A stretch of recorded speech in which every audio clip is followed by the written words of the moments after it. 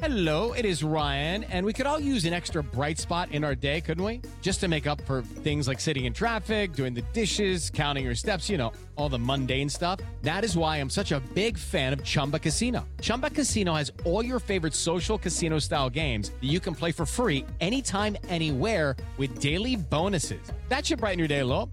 Actually, a lot. So sign up now at ChumbaCasino.com. That's ChumbaCasino.com. No purchase necessary. VGW Group. Void where prohibited by law. See terms and conditions. 18+.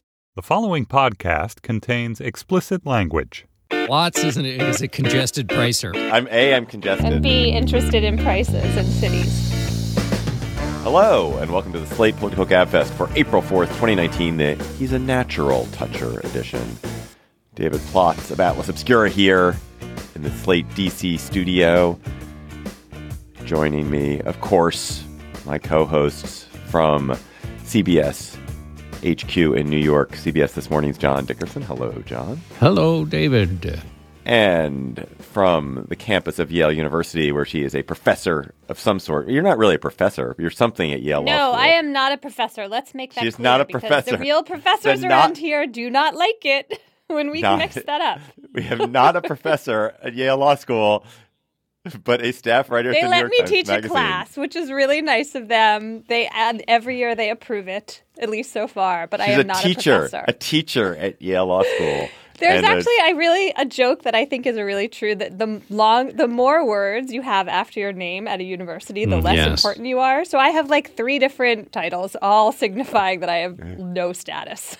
Right, whereas if you're just professor, that means, whoa, you're exactly. the big time professor. That's a good point. Or you have a named chair, that's some more words. But yes, no.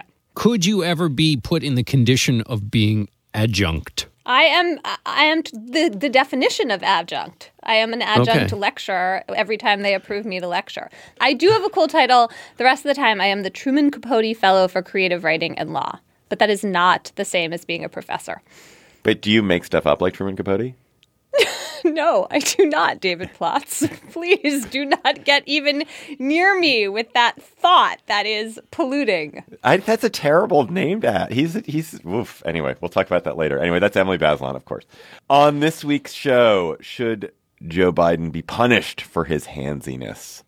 Then a whistleblower's accusation that the Trump White House is approving security clearances for people who should be denied them, plus the general scandal-ridden White House, the tax returns, the new murmurings about what was really in the Mueller report. We'll talk about the whole White House scandal spectrum today.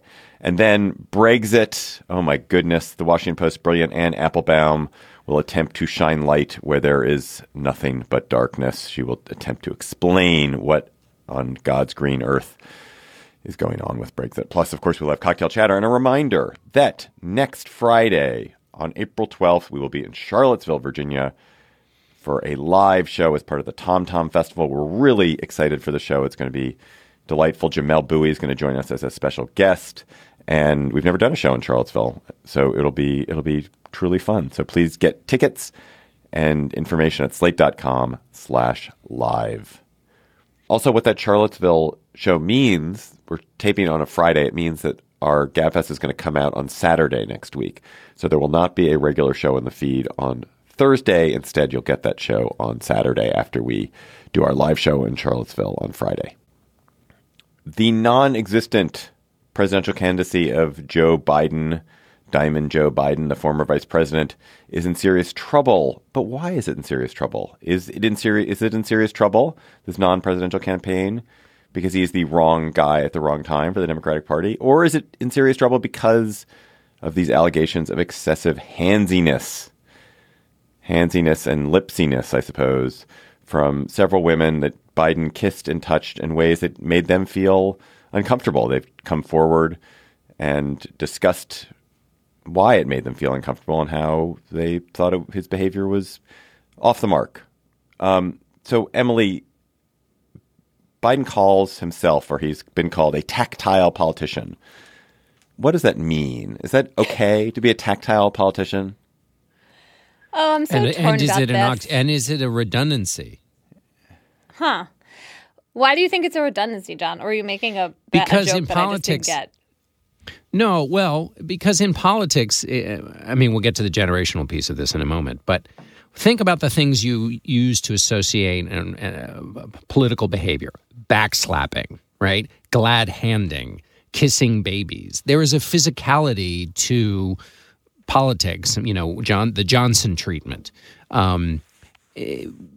Any politician, Biden is an extreme version of this because of politicians often drape themselves over you, whether it be man or woman. Now, I'm just saying this is a different context than other kinds of contexts. And that's why I said, that it might be redundant, because for a long time, politics, the rope line, you are literally there to physically touch and embrace and hug and do all these other things with voters. And so the venue in which you have these physical contacts is a weird venue. What other venue do you get to grab random babies and kiss them?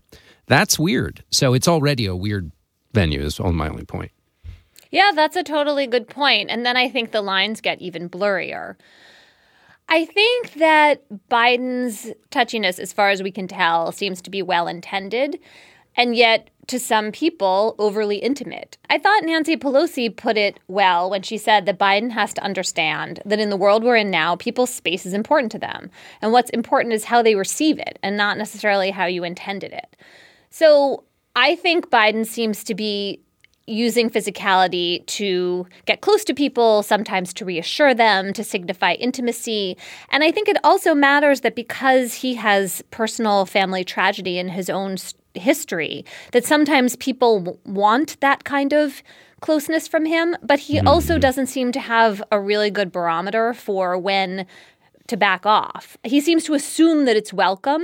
And this is tricky, right? The whole idea of unwanted contact and touch signifies that the person who's offering it can pick up a signal of what's wanted or unwanted. And some people, and I would say especially some men, don't seem to be terribly good at receiving those signals. So that seems to help explain to me what's happening here. This is a really hard issue because I as someone who's been a boss, a male boss, and an old male boss for many years, I recognize how tricky it is to engage physically with colleagues or engage physically with people who especially women who you have a professional relationship with it, and it's fraught and it's awkward and like it's hard to handle it in ways that don't feel weird. I'm a kind of tactile person myself, and my own instinct I have to suppress my own instincts to be tactile a lot of the time. But it is also true. It is absolutely true that humans are touch deprived generally. Being touched is nice. Being kissed is nice. Having someone put their hands on you in an affectionate way with love and affection and warmth is nice.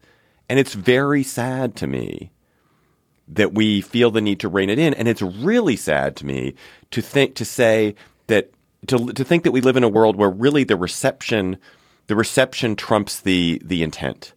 Because I think that you can never know how people are going to feel uncomfortable if you say a word to them in the wrong way, if you look at them funny. Like people become uncomfortable, and you cannot read it, you can't know it. And I think really what matters is what you intend when you do it. And it's clear looking at Joe Biden.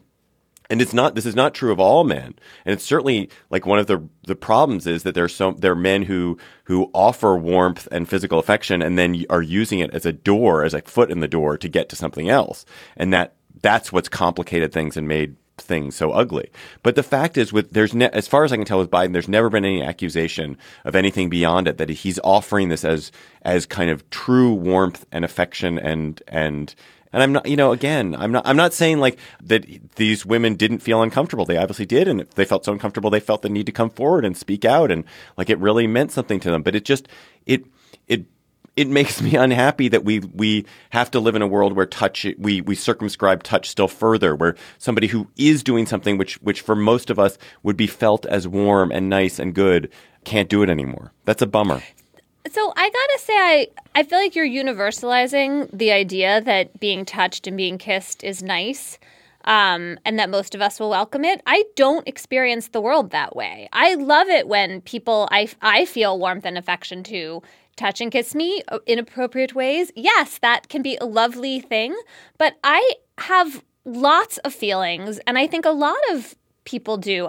I'm going to say a lot of women do, that Definitely, Men touch me in ways that are unwelcome, and I wish they would back the fuck off, and they don't. And I, my whole life have been experiencing that and finding that quite unwelcome. I can hear, the emotion rising in my voice because I can think of all the times that has happened to me. And so I feel like we got to make some room for that in all of this.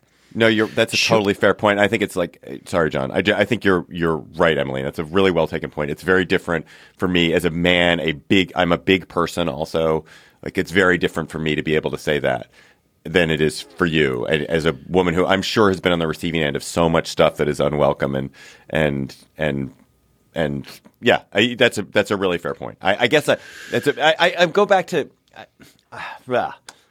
Yeah, so let me totally fair point. Let me jump in while you're what has just happened in this conversation is you two have voiced strong different opinions, and you found the delicate line here. You figured out where the line here is. David expressed what is a true thing, and it's also partially why people reach over in rope lines. It's why they line up at the State of the Union so they can touch the president. There is some tactile portion of politics. The problem is these moments are fraught for the reasons you describe, Emily, and it's being talked about in an arena that's weird, as I've already said, because it's politics, and that's further weirded because it's a political campaign, and so people are full of motives that have nothing to do with the issue at hand. People are talking about this in part to raise the idea that Joe Biden is from a different generation, which gets at the fact that he's old and his time has passed. And so there are lots of other motivations for talking about this. And yet, on the other hand, the reason we're talking about this is not just because it's about politics, but because we're going through this extraordinary moment in American life where lots of rules are being rewritten. What Emily just so beautifully articulated is able to not only be said, but heard anew. And the way David just heard it anew seconds ago. And so you want to take advantage of these moments, but, the political arena is this kind of incredibly clumsy place in which to have that conversation. The only final point I would make is, and yet on the other hand, undoubtedly we're having some share of these conversations, perhaps, 95% of these conversations are in part a result to the fact that there has been a backlash based on the current president and his behavior, which has and his election, which caused, I think, partially obviously Harvey Weinstein and lots of other stories too. Anyway, I don't know what the summation point of all of that is, but that's my reaction. Well, I think it's a really good point, John, that there are so many forms of behavior that are much more objectionable than Joe Biden's. Joe Biden is a very minor footnote in all of this reworking that we're doing. And I should also say that I feel like it has helped me as a woman professionally not to overreact. I recognize that sometimes there's a fumbling and awkwardness to these professional or social encounters, and I basically try to give everybody the benefit of the doubt and not worry a whole lot if I don't think that, as long as I think someone's basically well-intended, I try to take it in that spirit, even if I don't in the moment really want it. But Emily, you just did put Joe Biden's behavior on a spectrum with which the far end is Harvey Weinstein. But you did put it on that spectrum. So you didn't. In your view, is his behavior was not good. Even his behavior is not good, right? It's not good. I mean, I think that it is a good idea to be a little more sensitive than it seems like Biden is to how people are receiving your touch, right? So, but I think this is a big strike against Joe Biden? No, I don't. I care much more about the fact that if he is the Democratic nominee, we are going to be stuck relitigating his stances in the 70s, 80s, and 90s. And I'm really exercised about the fact that when he was asked about Anita Hill and that hearing, the Clarence Thomas hearings this week, he said, I wish I could have done something to help her, when in fact he was chairing the committee. That infuriates me. So I want to harken back to, there was this weird moment maybe 30 years ago when Queen Elizabeth came to Washington, D.C., and she was meeting citizens of Washington, D.C., and I may be butchering the story slightly, but it's stuck in my head. And she was meeting a kind of an older woman, African-American woman, and the typical thing is to curtsy, and this woman hugged the Queen. And at that moment, there was this kind of, I think there was a story in the Washington Post style section about this woman who hugged the Queen. There's a profile of her, and it was this seen as this absolutely shocking moment, but also somehow embodying the great warmth and openness of America. And I always took it as such a wonderful story. It's like, yeah, that would be. I wish I would have the guts to hug the Queen if I met the Queen.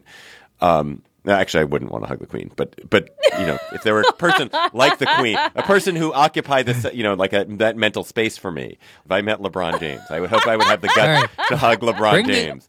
Hey, bring this one home, buddy. Where are you going with this? I know, exactly. David's lost. Yeah, I'm not lost. No, I'm just saying that it's. I fear that in the expression of the wonderful point you just made back at me, Emily, and in the general kind of concern about the predations of men, which are manifold and seemingly everywhere, and we seem capable as a gender of taking the most innocent and kind and nice interactions and turning and sexualizing them and making women feel bad, that we are going to lose the true benefits of human connection and of touch. And I guess I would push back at you, Emily, that I do think that in general humans are undertouched, and that we would all be better if we had a little more skin against skin. And I think Joe Biden clearly feels that way, and he's miscalibrated it. But I'd hate for the reaction to be every interaction is a handshake. But first of all, I am naked right now, so just towards David's touch. I'm kidding. So, but I think that actually both. I think both of you are. I mean, because when I was thinking about this, I thought, I had my predictable reaction, which is, what does this have to do with the job that he's auditioning for? The points that Emily raised are much more germane to a politician's ability to handle the kinds of issues that affect women in particular. And also, by the way, when Emily, when she said, I mentioned him saying, I wish I could have done something. Well, it seems to me it's a key quality of a president to take insoluble moments at which it seems like you have no options and find options. That's why we elevate people who are supposedly particular and special to the office, because they have that talent. So that to me is what this, that's what campaigns should be about. So this seemed to me like an important issue, but not germane to the job that he's doing. However, it seems to me, and so I was thinking, gosh, are we going kind of overboard on this the way we go overboard on everything?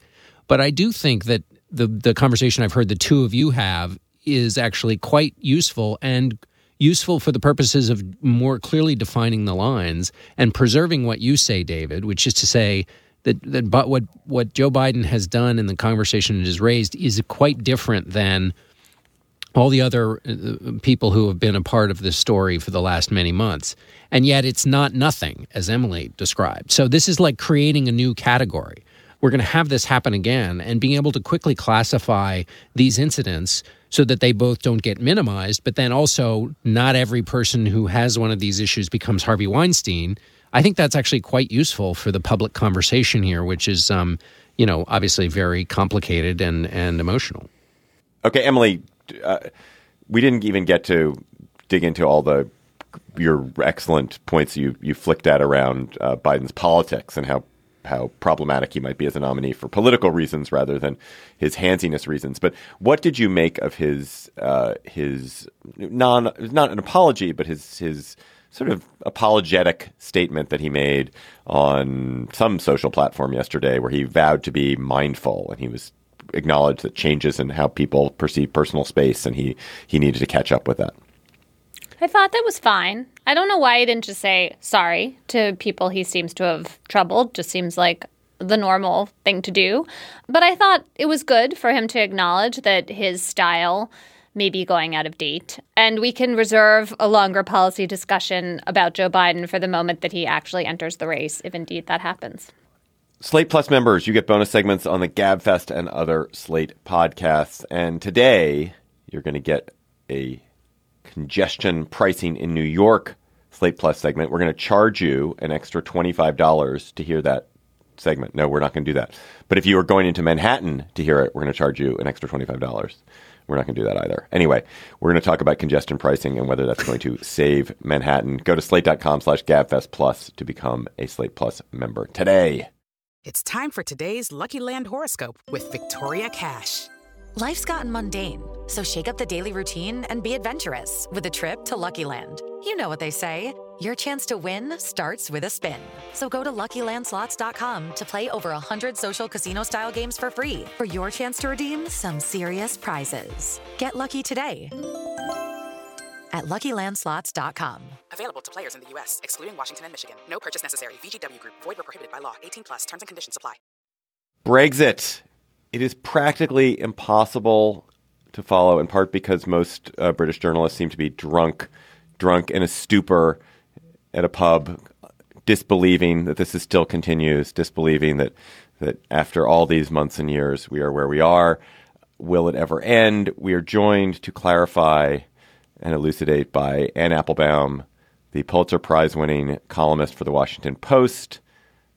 And you are not in England. You've escaped Britain so that you can observe from a distance. But will it ever end? That's the first question. It will end, and it will end. It might end very rapidly. The way the law works, Britain signed up to something called Article 50 and enacted something called Article 50 2 years ago, which gave them 2 years to negotiate an exit from the European Union. As you might be aware, they have failed to come up with an exit plan that everybody agrees on. But that doesn't negate Article 50. And it was supposed to end on March 29th. That was Brexit Day. They've got an extension right now until April 12th, which is just a few days from now. And it might end then. So it may be over by next week. But there is now a move in the House of Commons to get a further extension because there isn't a plan to leave. There isn't an agreement. There isn't any idea what the customs arrangements and trade arrangements will be with Europe the day after Brexit. So that's where we are. I hope that's not too confusing. Does Article 50 get extended automatically if Britain asks for it? My understanding is no. No, it does not. So what's happened is they basically set a kind of time bomb, right? And it's been ticking for 2 years, right? It's up to the EU to allow them to extend it. And the EU has granted them one extension. I mean, one of the great ironies of this, of course, is that the great slogan in the Brexit referendum campaign was "Take back control," meaning Britain will take back control of everything. And one of the effects of it is that Britain has ceded control, not just of this process, but of lots of other things to Europe. And now we have the spectacle of, Emmanuel Macron musing about whether maybe he would like Britain to crash out next week. And Angela Merkel thinking, well, maybe she wouldn't. And there's a sort of argument going on in Europe about what should happen. And it really is Europe that will decide whether or not Britain gets this extension. And 8 days away, I cannot tell you what the decision will be because they're still arguing about it. There's a meeting on April the 10th. And at that meeting, they'll make a decision about the extension. And it hasn't been decided yet. And do other countries in Europe wish for a crack up in the UK because they want it to have a hot stove moment for other people who think that these quick fix nationalist things are really wonderful? And if everything falls apart in Britain, then they'll be able to say, see, you think the solutions are easy, but look at the disaster of Brexit. So that's a really interesting question. Actually, up until now, most other Europeans have not said that. And there's, for kind of practical reasons, lots of people have trade with the UK and, there are German car companies that send parts back and forth across the channel, 4 times before the car is actually built, or even more than that. There are all kinds of, medical agreements. The UK makes a lot of pharmaceuticals. There are lots of medicines that get made or tested in the UK. And so there are lots of reasons why many, particularly the biggest countries, which have the biggest trade with Britain, Germany, France, the Netherlands, Italy, really don't want to crack up because they want trade to continue. They don't want there to be, because you understand the effect of Brexit would be this slamming down of customs duties at the borders and customs checks. Because right now, Britain has a trading relationship with France like, Texas with Arkansas. I mean, there's no difference. You just move stuff back and forth and no one pays any attention to it. And this would change that very rapidly and quickly if there was crashing out. So lots of people, for, pragmatic, sensible reasons, don't want that to happen. And they've been working to make sure it doesn't happen. But you are right. There is now a strain of thinking. I mean, I had a French friend write to me a couple of days ago, I've now been converted to this idea that Britain should crash out, just because if they don't, they'll stay in the EU, they'll be toxic, they'll be a huge problem. And yes, I think there is an idea that some people have that it would be a kind of lesson. And in a way, it would be a lesson for Americans too.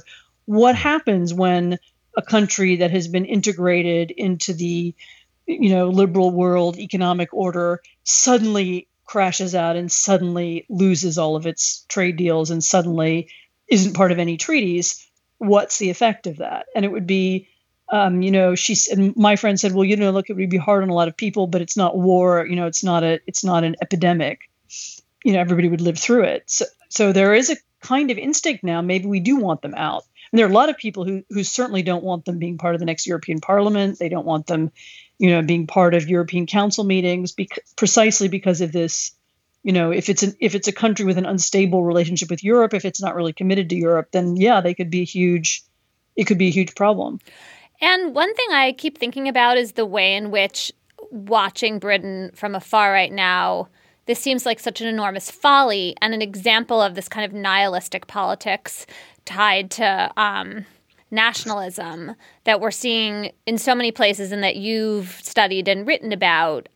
And I wonder, when you take a step back, especially when you're thinking of this idea of teaching a lesson and other countries perhaps also learning from that lesson, if you feel like there's this larger phenomenon here in which voters are rejecting everything, but they can't figure out a real vision for moving forward other than just saying no, no, no.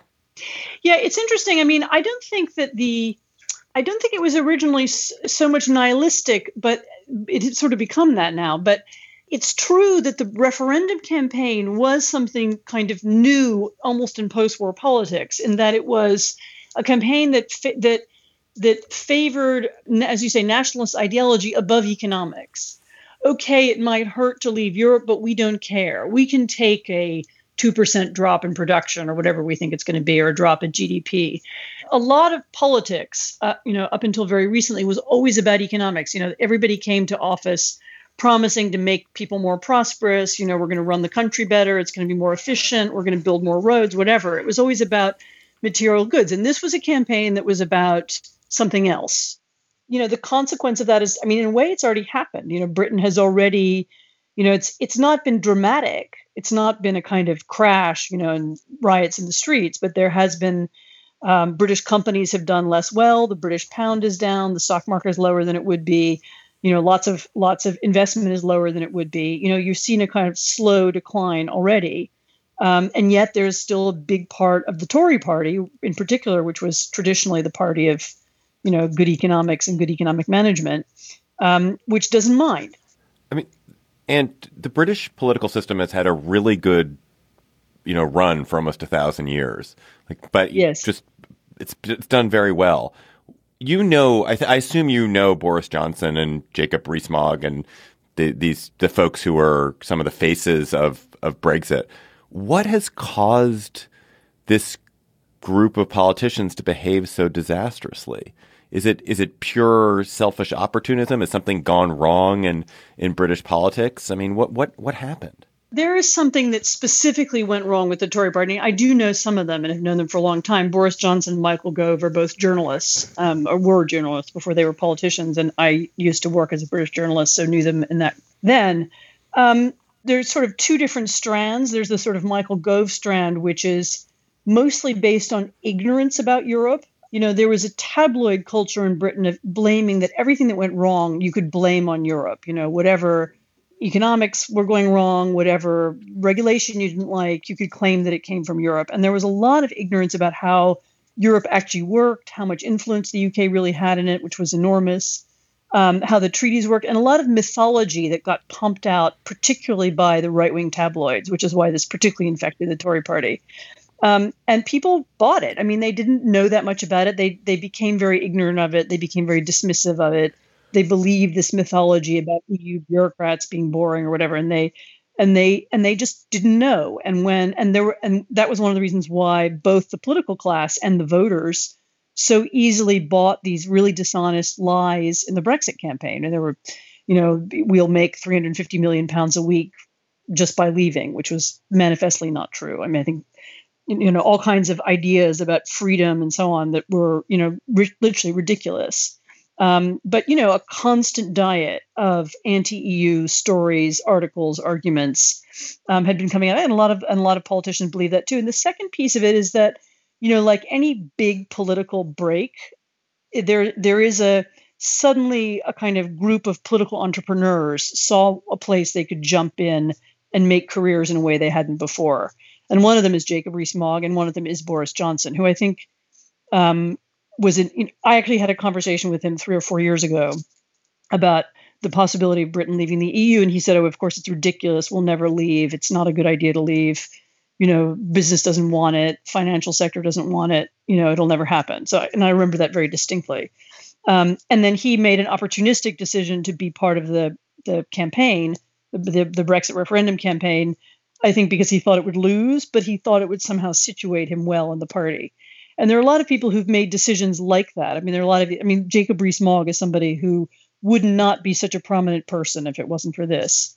Suddenly saw an opportunity. In that sense, it's also a little bit like Trump and Trumpism, that lots of people who wouldn't be in politics or certainly wouldn't be in the administration, they wouldn't be in Washington, they would be disqualified for various reasons, from Jared Kushner on down, have made careers because suddenly there's this new set of rules and, experience doesn't matter and having a security clearance doesn't matter. And all the stuff that we used to think you needed to have to be high, a high ranking person in a White House administration don't matter. And that suddenly creates opportunities for people who were unqualified.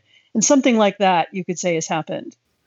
So, and building on that and your understanding of history, there are in the States, and tell me if this doesn't work for England, but in the States there are people who defend Trump and the people who've come in with him by saying they had some central insight, and they are like other either revolutionaries or big change agents who have come into their moment, and they've grabbed their moment, and just by occupying the current space they're in speaks to some talent they have, which is durable. In other words, they're not just opportunists.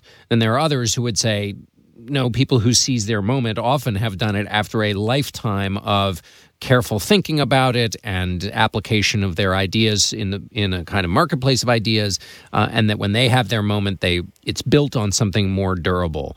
What do you think of that with respect to this set of politicians? So, however you look at this, whether you're pro-Brexit or anti-Brexit, the political decisions that have been taken since the referendum have been pretty catastrophic. So, who doesn't really, and I know people who are pro-Brexit who would say the same. The main culprit since, for the last 2 years is Theresa May, the prime minister, who has really just made one terrible decision after the next. But nobody else in her party has offered anything better. One of the problems, I think, was that they lied so much during the referendum campaign, and so many that people expected they expected it to be true. There would be an easy negotiation. Britain would hold all the cards. The EU would do whatever we want. And they believed these mythologies. Oh, the German car companies would never let anything bad happen. They wouldn't, And as it's turned out, they're really big trade-offs. You have to choose, do you want a better economic relationship and more sovereignty, or vice versa? What do you want to lose? Because you're going to lose something, whatever decision you take. And people have not wanted to make the trade-offs, and they've, objected to the idea that there are any trade-offs. And, Boris Johnson keeps walking around saying, why aren't people more positive? And why don't they say anything optimistic? And Brexit is great, and he wants to maintain that line, even though there's no backup to it. So, they have, the kind of total crash of the Tory right is something that, has been almost, kind of awe-inspiring. Who knew they were that ignorant? Who knew they had no idea how Europe worked? For a whole Tory leadership group, for a whole generation, to have kind of estimated everything that wrong and misunderstood the situation this badly is really pretty impressive. Is there anyone who's acquitted themselves well, Anne? Is there any person or group that has acquitted themselves decently during this whole process? I mean, there are lots of people who have tried to, given the leadership, overcome the leadership crisis. And there are lots of people who've, lots of people resigned from Theresa May's cabinet when they realized things were going wrong. But all kinds of people have behaved honorably. But it's just been very hard to overcome the kind of, the sort of dead hand of Theresa May and of Jeremy Corbyn on the steering wheel on both sides. So the very good people are there. They're really good people in the Labour Party as well, and good Scottish nationalist MPs as well. But they none of them have been able to force through and make any big changes, at least not so far. So, Anne, if you were in closing here, if you were a betting person, what would you bet on the situation being? What can we look forward to? What next impressive act? God, I've done really well. I'm not predicting anything with Brexit because, there are really two options right now. One option is that they crash out on April the 12th and customs barriers go up and we have queues at Dover and so on. That's about, I'd say that's 50%. And then the other 50% is there's a very long delay, like a 2-year delay, while they, batter something out and claw one another's eyes out. That, they have probably another referendum, maybe a general election. I'd say, it will go one way or the other. Maybe for our own sanity, we should hope for them to crash out just because at least then the story's over. Although, I don't want to be too frivolous. Anne Applebaum is a columnist for the Washington Post and an occasional GabFest guest. Anne, thanks for joining us. Come back anytime, especially to talk not about Brexit. Thank you. Hey, Slate listeners. I'm Christina Cauterucci, the host of Slow Burn, Gays Against Briggs. I want to tell you about a special event we're doing at the Tribeca Film Festival in New York City on June 13th. To celebrate this new season of Slow Burn and Pride Month, we're hosting an exclusive live taping of the show with special guests, including civil rights activist and Black Lives Matter organizer DeRay McKesson, comedian and singer Esther Fallick, Eric Marcus, the host of Making Gay History, and Sam Feder, director of the Netflix documentary Disclosure, about the depiction of trans people in film and television. We'll dive deeper into this season and talk about the lasting impact of the Briggs Initiative and the continued fight over LGBTQ rights in schools. It'll be the perfect way to celebrate Pride Month this June with LGBTQ stories and voices across generations. Again, that's June 13th at the Tribeca Film Festival in New York. You can get tickets now at tribecafilm.com/slowburn. Hope to see you there. There's a panoply of scandal in the White House. Always a panoply of scandal in this White House, but there's a whole bunch of different things going on. We thought we were just going to talk about security clearances, but then we realized, whoa, the House, it looks like it's going to demand 6 years of President Trump's tax returns. That's going to cause a furor, and there is murmurings coming out of the Mueller investigation, coming clearly from people who worked on the Mueller investigation, that the characterization of Mueller's report by Attorney General Barr is not quite accurate, that there was a lot more discussion of obstruction and other misdeeds than Barr seems to have acknowledged in his letter summarizing the report. And then also we're of course going to talk about the news of a White House whistleblower, Tricia Newbold, who is a bureaucrat working in security clearances for the White House, testified before the House at the request of Democrats this past week that again and again and again, White House officials, including apparently the president, approved security clearances for 25 people, including senior advisors who had disqualifying information uncovered about them in the course of the investigations into them, including drug use, financial problems, criminal conduct. So, John, is every week there's 50 of these stories, so I guess there's nothing really new to say here or new here. But don't what do be you so make? Hand wavy. Come Okay, on. okay, keep sorry. Taking this stuff seriously. You're right. No, yeah, but But in David's, I'm just trying to. Okay, no, don't be fair to me. Emily's right. I'm just trying to figure out like what is it that's important about, particularly about the security clearance story, if anything. Yeah. So that's the right thing. Which is, we can't, obviously, you can't go into recline really every time the president lies and dissembles and all of that. I think it's important to kind of stand up each time. Leaving aside the question, does this hurt him? Will it hurt him? All that question. What's serious and important about this? I think the clearance thing is, for me, it's interesting. Well, there are the specifics of the case. So you have the president overruling a security issue and, measure it against how freaked out people got about the lapses in security regularities that Hillary Clinton participated in when she was at the Secretary of State. And this would seem to be quite severe. This is important. This is about national security. So it's not a kind of loose norm. It's also, for me, a story and a clash between somebody who has worked for 4 administrations, who is the part of the permanent, what is derisively often called the bureaucracy, but are basically public servants. And Tricia Newbold was doing exactly what she is there to do. And the reason she's there to do this, and I'll just now surf over to Michael Lewis, who wrote a great book about this, which is called The Fifth Risk. And it's about basically what happens when you downgrade and diminish and try and get around the people who are there, who have expertise and who know the way things are supposed to work, for good reason, because important stuff is in their care, and you can't just bring in political appointees with each new administration. And so this kind of, I want to get back to that later, but my answer's gone on too long. But I think what's important about this is this clash between the people who have expertise and are supposed to keep us safe, and the impulses of the chief executive.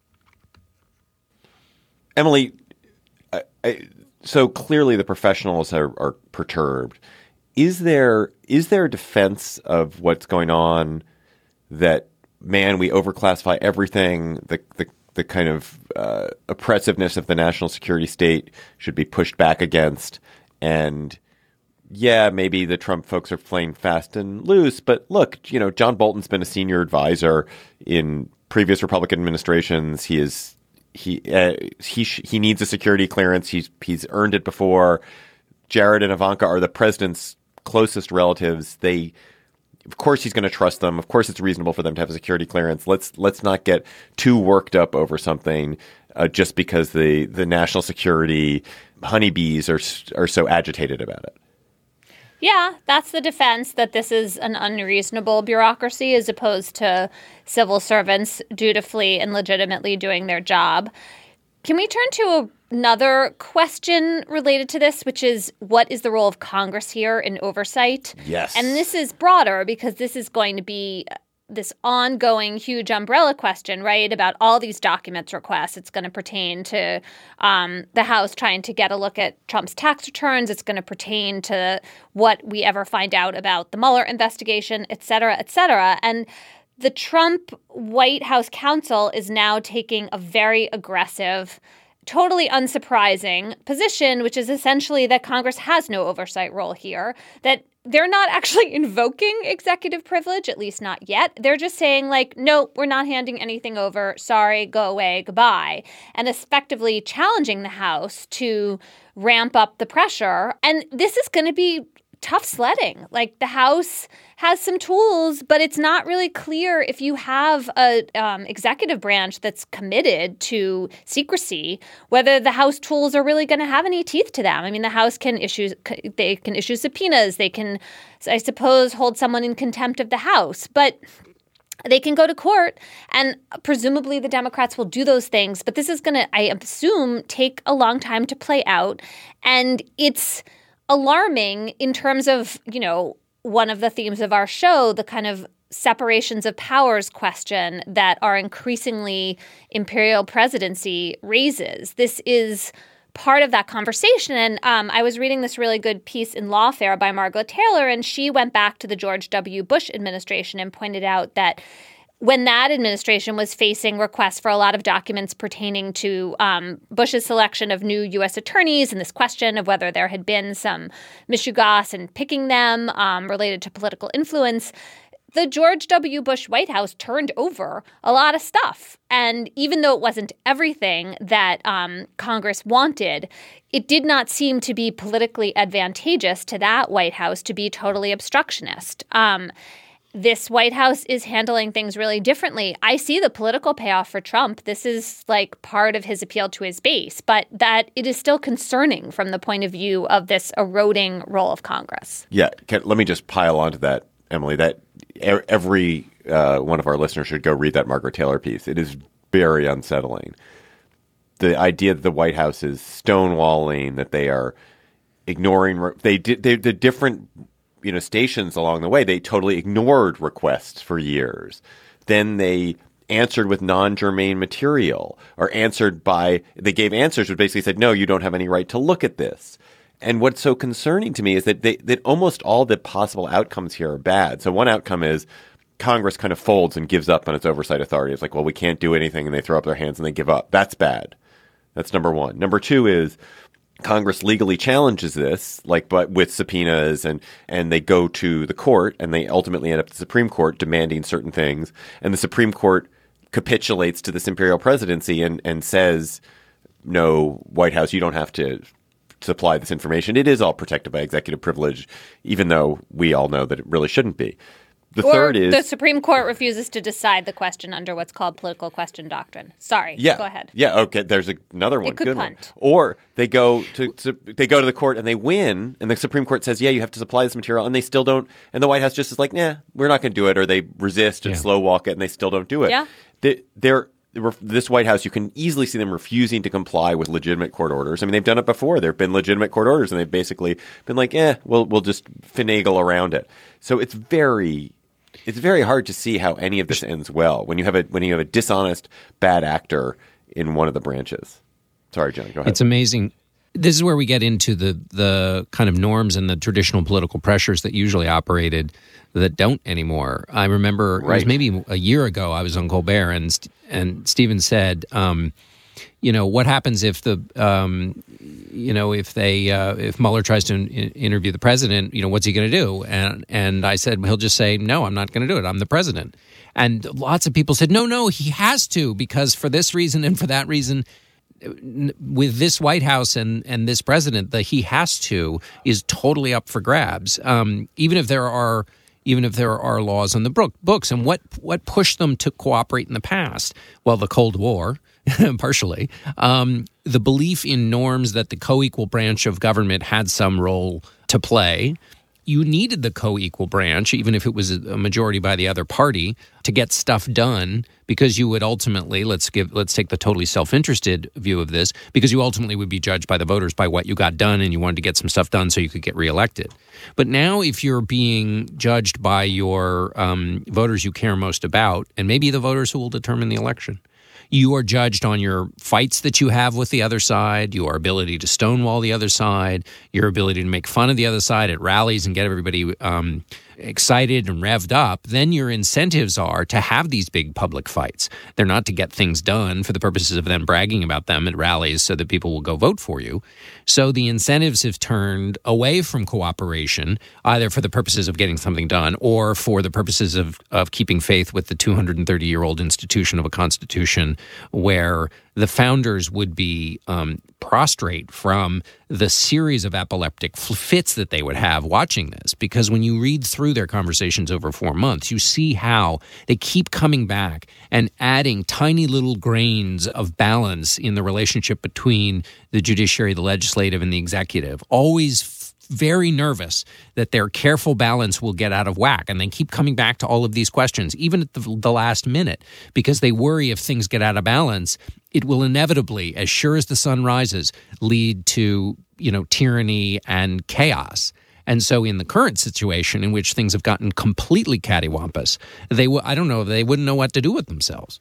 I just want to add to that one thing, which is that if you do care about getting things done, you care about getting your appointments through, which the Senate controls, and the Senate, of course, remains in Republican hands. So that is not actually fixing the separation of powers problem you were just brilliantly describing, John. Excellent point. I don't want to leave without us talking quickly about taxes and also about the latest rumblings about the Mueller report. But on taxes, it does seem to me that it's the same issue as we have around security clearances around this Lawfare article, which is that the House Ways and Means Committee has now asked for 6 years of the president's taxes. The president asked the IRS commissioner to supply it under, what appears to be a very clear law.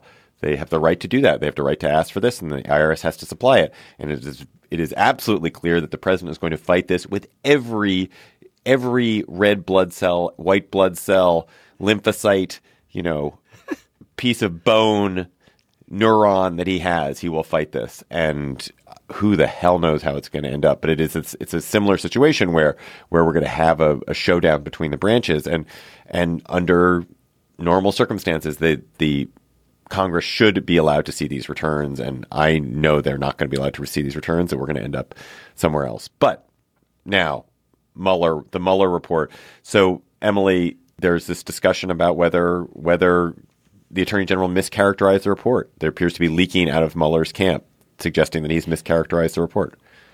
Is this not the least surprising story in the entire world? I feel like, of course, we were going to find out that that's the 4-page letter that Barr released was not the whole story. This is why we need to see the report. I really want to reserve judgment about so much of this story until we get to see the report, which Barr is still promising us in some redacted form.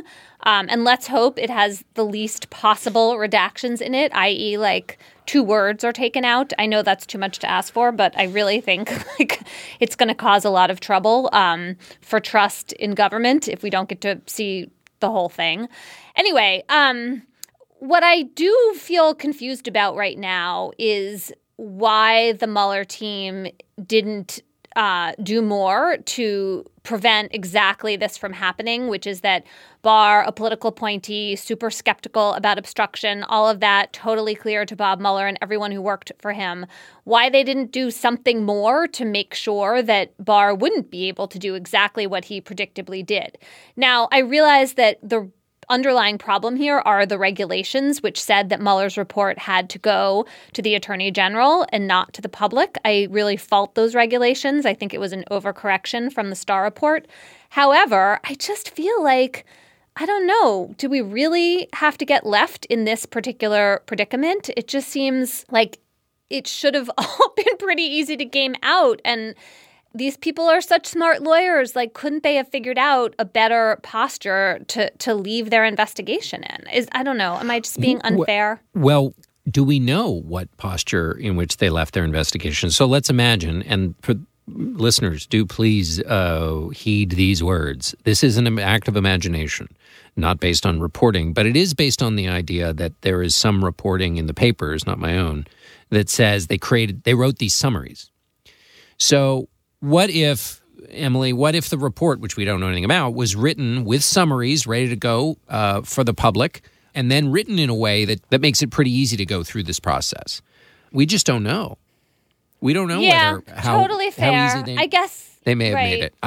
Or they may have made it, they could have, it's equally plausible they could have made it super duper incredibly complicated and impossible. But there is the reporting Thursday morning that there are these similar summaries that were written and that they weren't followed. And that's the nature of these reported complaints, is maybe a word I guess I would use, from some on the Mueller team that say the report was more damaging than Barr has revealed, which to me sets up this situation for the Attorney General. If it is so, let's stipulate for a moment that the report is much more damaging than the summary suggests.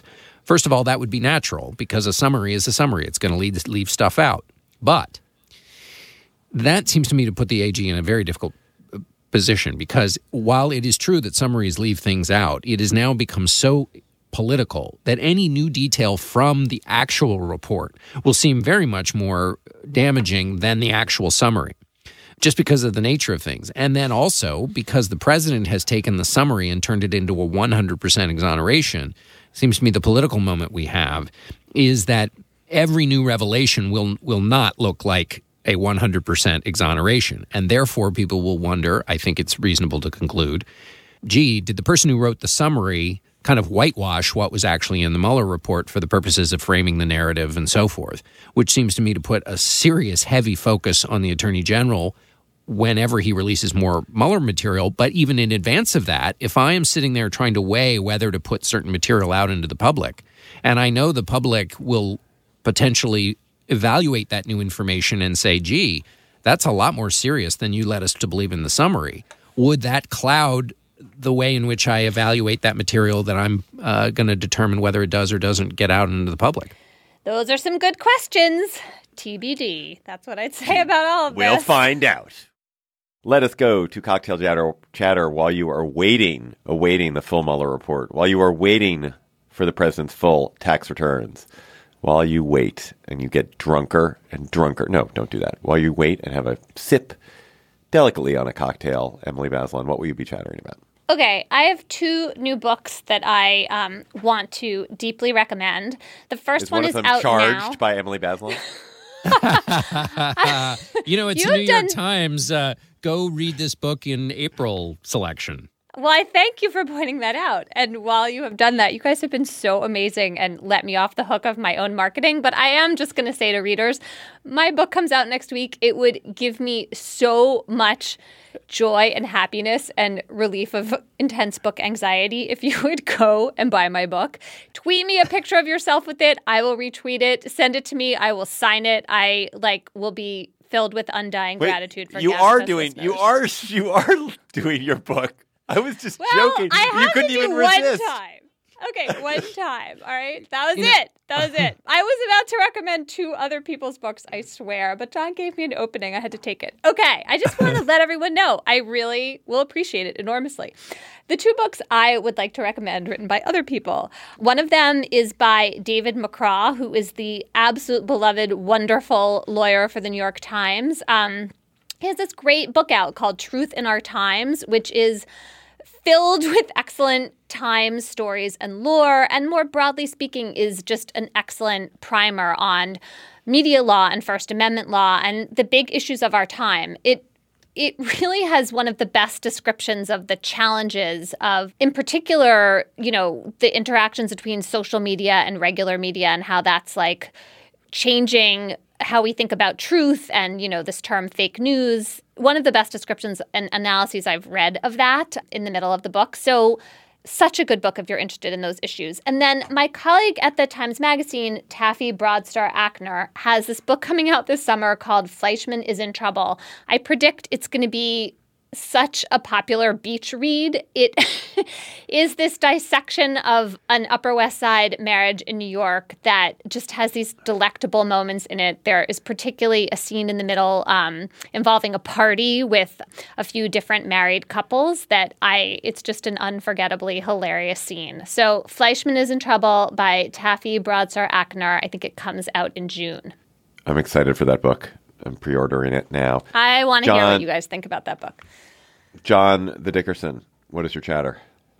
My chatter is about Michael Lewis and his new podcast, Against the Rules. I talked to him this week. He was on our show, and then I talked to him at the CBS This Morning podcast.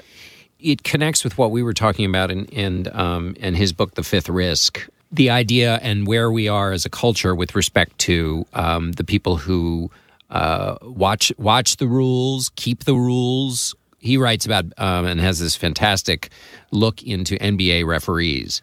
I don't want to ruin it by trying to explain all of it, but it touches on many of the things that we talk about here all the time, which is what are the standards, who are the keepers of the standards, and how does popular opinion play a role in keeping the standards. It's basically home team crowds want referees that aren't very good. They just want them not very good in their favor. If referees are really, really good, which is something people complain about when they complain about the refs, implicit in the complaint is they want the refs to be good. But good referees are impartial, which means that they're going to hurt the home team as much as the away team. And he talks about, obviously, who benefits from the rules. The superstars in the league who get a little bit, who are allowed to take a couple extra steps when they do the big dunk that makes everybody cheer. But if you're being rigorous, you call them on it, and they don't get to do have their big moment. So anyway, it goes into all the different ways in our lives that referees work.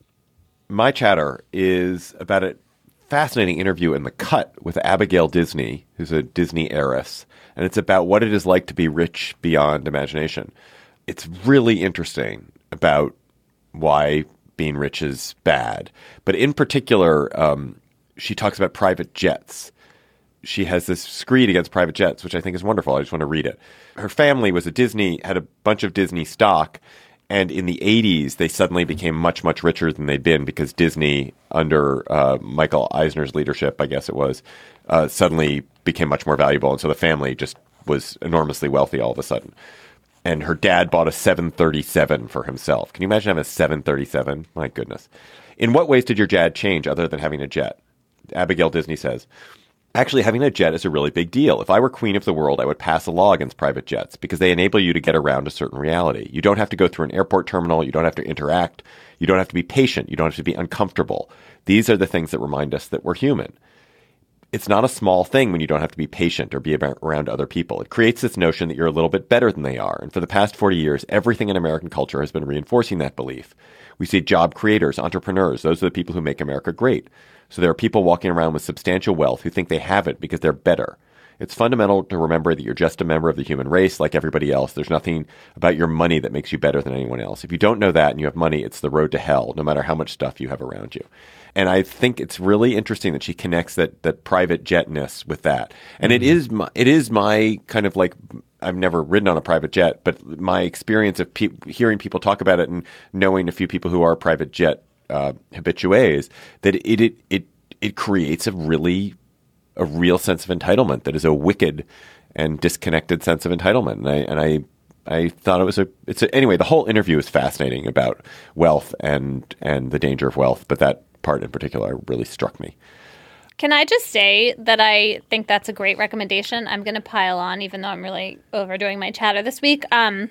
David Roberts wrote this terrific piece for Vox called The Radical Moral Implications of Luck in Human Life that just does such a rigorous job of dissecting the role luck plays and how resistant people who are very lucky and privileged feel to recognizing the role that luck and privilege has played in their enjoyment of their lives. I really recommend that. Sounds like it goes with what you just recommended. I also want to quickly log roll chat or something too, which is that Atlas Obscura has a wonderful it's a contest really. It's called First Journey. Go to atlasobscura.com/first-journey and we're giving away $15,000 to someone to take a meaningful trip. And it's somebody who hasn't maybe had the chance to take a big journey in their life. Not that you've never traveled, but somebody who hasn't, there's some really big way of exploring the world that you haven't had the chance to do because you don't have the means to do it. And we are going to help you do it. And so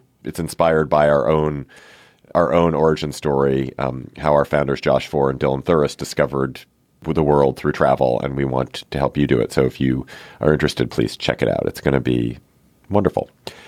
We also, of course, have listener chatter. There's an extraordinary raft of good ones this week. You've been tweeting them to us at @SlateGabFest. Just so many. So please keep that coming. And I want to call out one from @LouKorn. And it's an award-winning book written by text by a refugee, Behrouz Boochani. Behrouz Boochani is an Iranian Kurd who fled Iran under pressure from the Revolutionary Guards when his newspaper that he was working for, his sort of Kurdish newspaper, was put under pressure. He fled, ended up on a boat trying to get to Australia. That boat was intercepted under a new Australian policy, which is that nobody trying to get by boat to Australia could ever be in Australia. He was put in what has now been 6 years of indefinite detention on an island, kind of remote island of Papua New Guinea. And he's wrote with a smuggled phone, he texted a book, a memoir to people outside of the detention, and it won a huge prize, the Victoria Prize, $100,000 prize. And it's just a real story about the life of a refugee and kind of the immiseration of people trying to make their way in the world. It sounds extraordinary. So check out Behrouz Boochani. That is our show for today. The Gabfest is produced by Jocelyn Frank. Our researcher is Bridget Dunlap. June Thomas is the managing producer of Slate Podcast. Gabe Roth is the editorial director of Slate Audio. I just want to give a shout out to new Slate Plus members. Patricia McFadden from San Francisco, California. David Del Carpio from Oregon. Caitlin Curry from Phoenix. Jonathan Bourne from Chicago. Channing Walbridge all the way from London. Ashley Niedringhaus from Copenhagen. Whoa.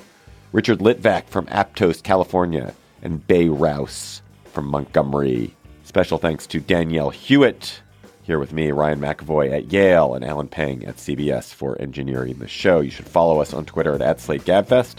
Send us your chatter there. And please come to our show in Charlottesville if you can next week, next Friday, April 12th. Go to slate.com/live for tickets and information.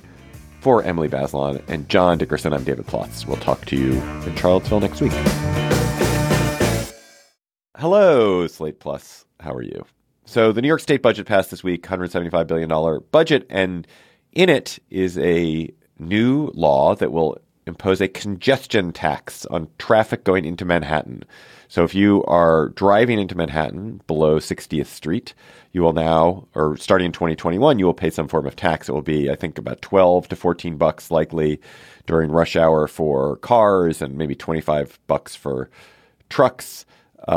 And this money will be collected, which will be collected via Easy Pass, and then cameras photographing your license plate and sending you bills will be used to fund subway repairs. So they'll use the $1 billion a year that it generates to fund a $15 billion bond that will be used to repair the New York subways and other infrastructure repairs.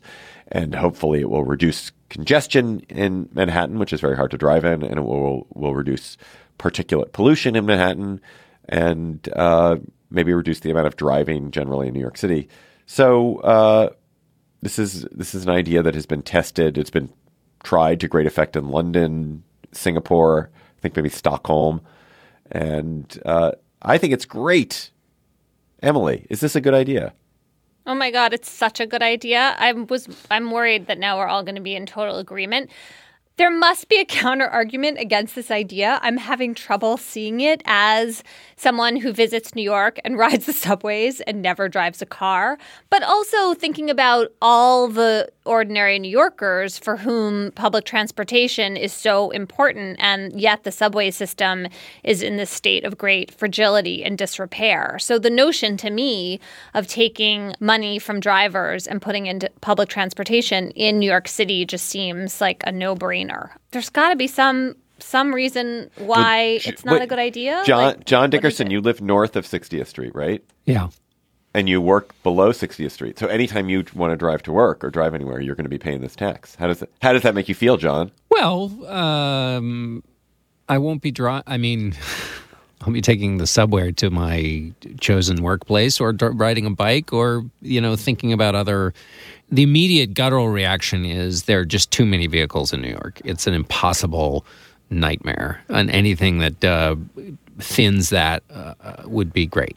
Maybe I would notice it once it started happening, but I don't think about it because it just isn't a cost that I would bear that much, because I would take other forms of transportation or just stay away from the congested areas. Are the cabbies paying this fee too?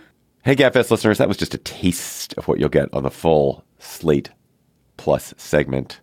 To hear the rest of our Slate Plus conversation, join Slate Plus now at slate.com/GabFestPlus. It's time for today's Lucky Land horoscope with Victoria Cash. Life's gotten mundane, so shake up the daily routine and be adventurous with a trip to Lucky Land. You know what they say, your chance to win starts with a spin. So go to LuckyLandSlots.com to play over 100 social casino-style games for free for your chance to redeem some serious prizes. Get lucky today at LuckyLandSlots.com. Available to players in the U.S., excluding Washington and Michigan. No purchase necessary. VGW Group. Void where prohibited by law. 18+. Terms and conditions apply.